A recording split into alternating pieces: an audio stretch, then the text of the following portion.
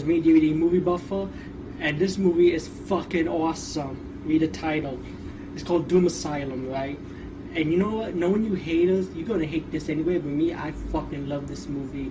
And this is how much I love this movie. Fuck you haters. Anyway, Doom Asylum is stupid, cheesy, campy, silly, and dumb. And I don't mean that in a bad way, I meant that in a fucking good way, by the way. It's about these two couples that got into a car accident, right? The woman's dead, the man is alive, right? His body's disfigured and fucked up. So he started going around killing people. That's how the storyline went, right? And he lives in an asylum. So then, many years later, you have these young adults, right? It's partying, acting silly. So they decided to hang out in an asylum where the killer was on rampage.